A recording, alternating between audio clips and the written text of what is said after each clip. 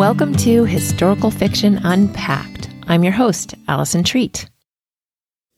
Hello, readers, and welcome back to the podcast. This is episode 17 of season 4, and we're going to be talking to Joanna Politano today. Before we get into that, I want to tell you a few ways that you can support the show. First of all, if you're enjoying Historical Fiction Unpacked, please subscribe or follow the show on your favorite podcatcher app, and that way you'll receive it every week. Furthermore, if you rate and review the podcast, that will help other lovers of historical fiction to find it. Please feel free to join our group on Facebook and to follow our account on Instagram. Also, if you want to support us financially, support me and the work that I do with the podcast and other writing, etc., please go to patreon.com/AllisonTreat. That's ALISONTREAT, 1L in Allison. Then you can find all the perks that you can get by supporting us.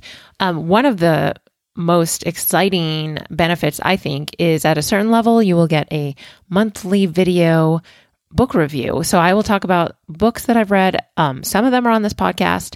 And this month, I'm definitely going to release one talking about this week's book and the one that we talked about last week. So make sure you check out that level and see if you're willing to support us at that level and receive my full book review and an explanation of everything that I felt while reading these books. Enough about that, though. I mentioned we are talking to Joanna Davidson Politano today.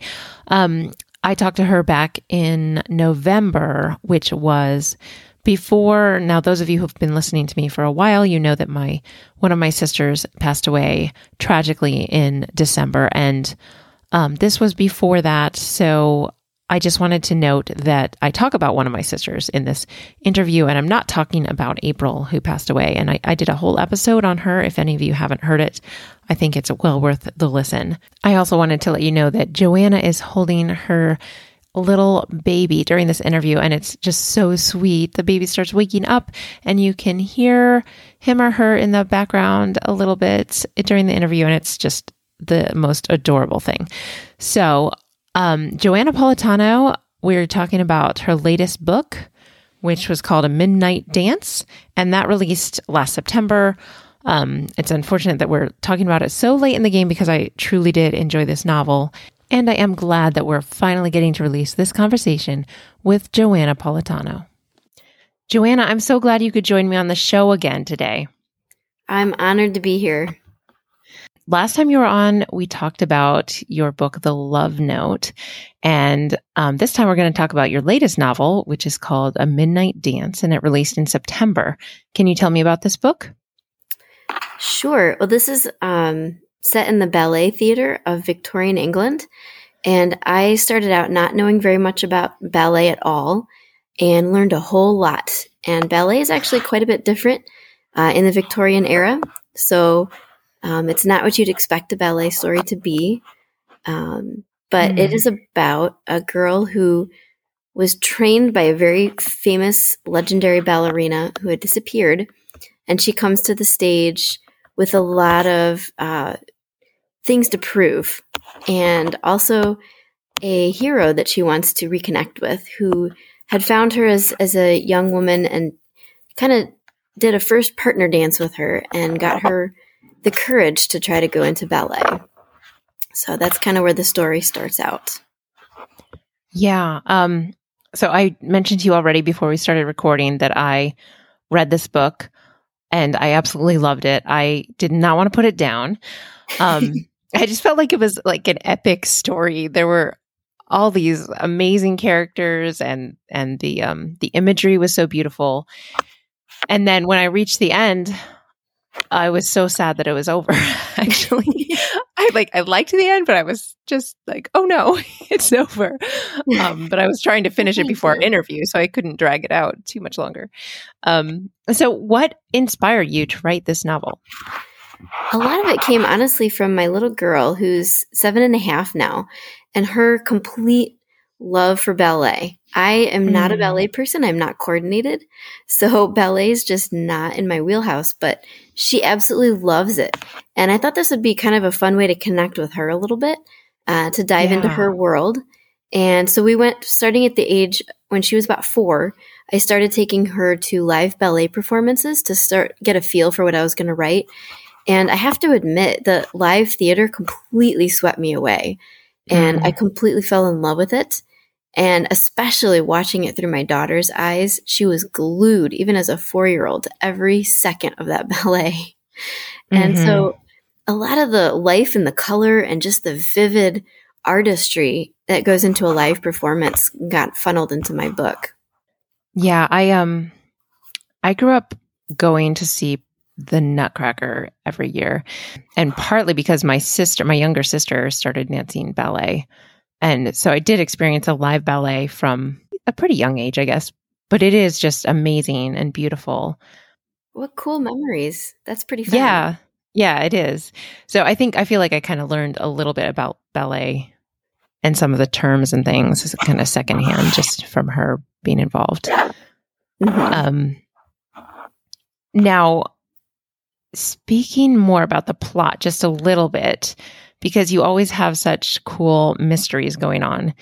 So early on, I thought that I had maybe figured out some of the mystery. Like I even made a note to myself, like, here's my prediction. Well, I was not correct. Or maybe like a little tiny bit right, but I could never have figured out all the intricate mystery that you kind of threaded throughout the book. So I'm just wondering, how did you come up with all the twists and turns in the plot? Honestly, a lot of rewriting. So I rewrite, I write in a certain direction with a certain ending in mind, and I'm always wrong. Whatever I set out thinking the ending is, I always end up changing it.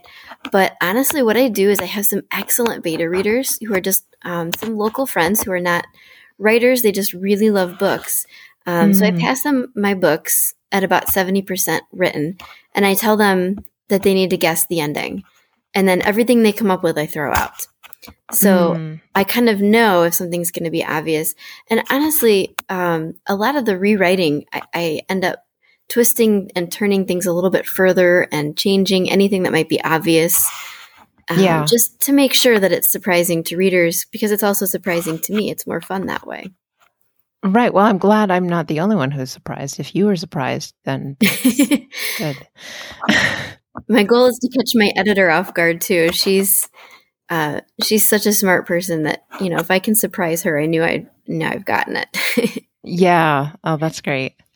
You already said you don't have experience with the ballet. So other than going to live ballets with your daughter, or is she also taking ballet now or no? Yes, she started lessons at 5 and she's still doing them. Awesome. So how did you go about finding out everything you needed to know about ballet? Well, I have a small bookshelf up in my office that's 3 shelves, and they're all full of books about the ballet. I found a man named Ivor Guest, who's a ballet historian, and he's brilliant. He's written about all these ballerinas from the Victorian era and just the way ballet was back then. And I just soaked it all up. And I read more technical things that were written in modern times as well. But I really wanted a sense of the costumes and what it felt like to dance. I even bought myself some toe shoes, and my daughter and I had a lot of fun in the living room a few times so that I could accurately describe what it felt like. And it's really actually quite hard. Yes. So I had a lot of fun with it. I dressed up in some costumes to see how heavy the gowns were. And I probably did 10 months of just reading and exploring and trying to understand the ballet from the perspective of somebody who's never danced. Right.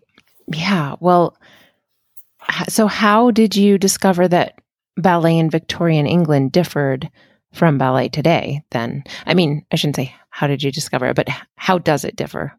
Well, a lot of the research that I did, it was just, well, that's different. That's not what I understand ballet to be now. Oh, that's not either. And it just kept finding more and more things. Their costumes were very heavy. And so the gowns would go to about mid-calf length instead of the short little tutus, which really restricted their dancing. So it changed the style of dance, and it changed just the look of everything. Mm-hmm. And they were coming out of a classical ballet era. And, oh, sounds like somebody's waking up. Yeah.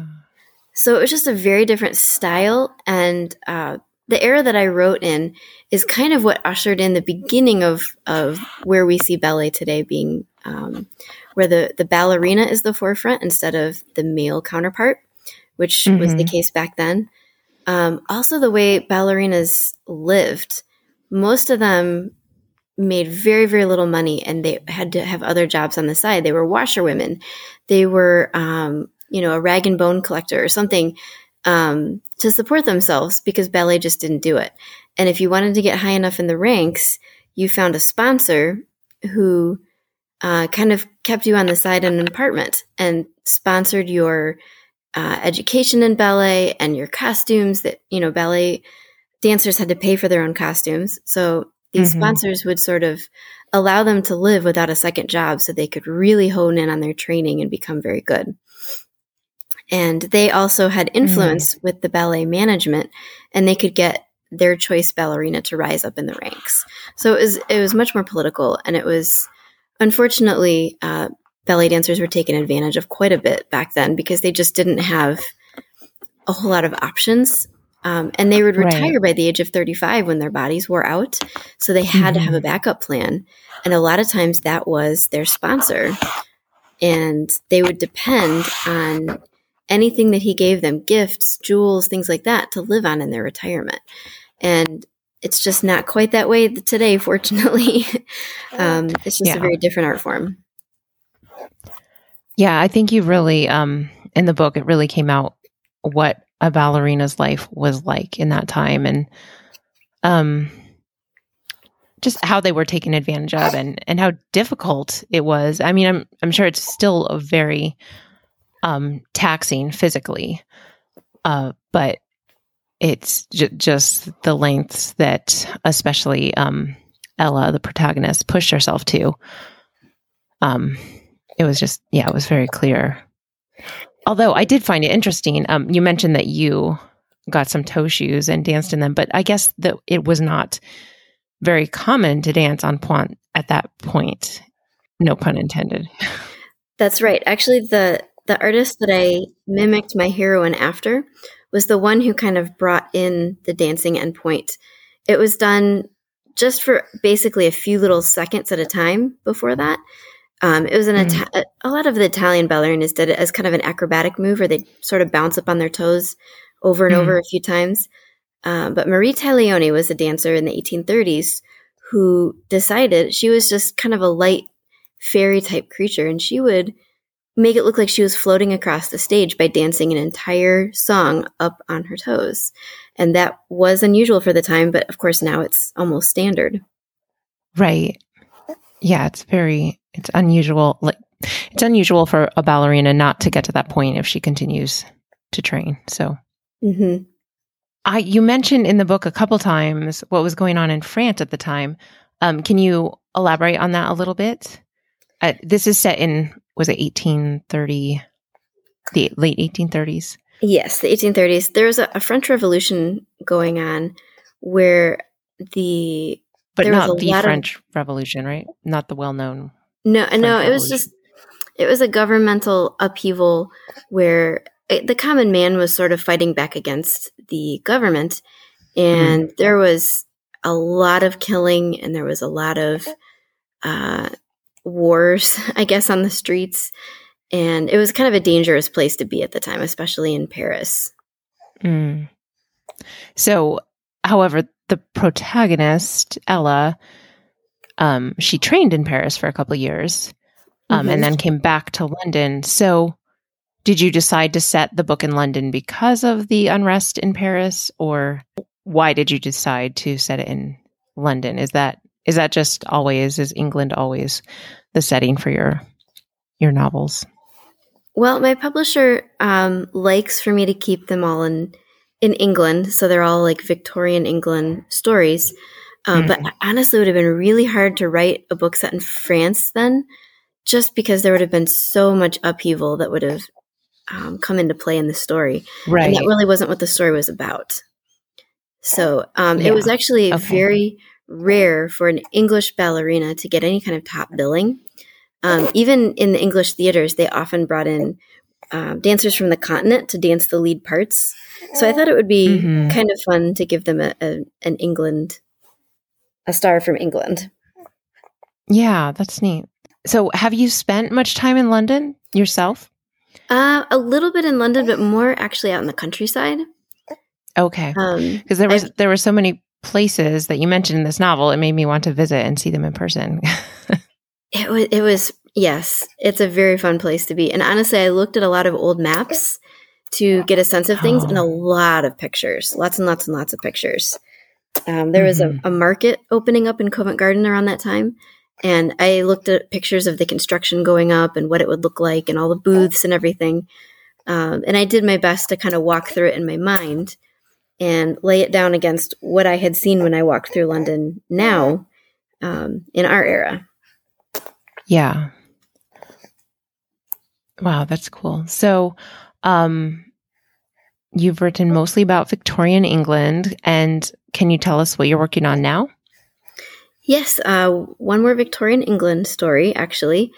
It is set in a Victorian asylum, which the darkness of that, fortunately, is contrasted with a lot of music. The heroine is a concert pianist, and I delved a little bit into the very beginnings of music therapy and had a lot of fun with that book. Wow.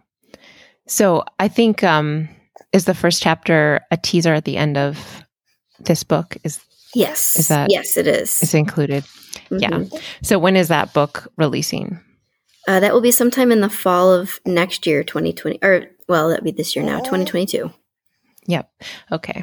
Great. So this is a question I ask all my guests, and I did ask you last time you were on, but I'm curious to see whether your answer has changed or not. How do you think learning about history through story helps us approach life in the present? Well, I don't remember what I said before, but that's fine.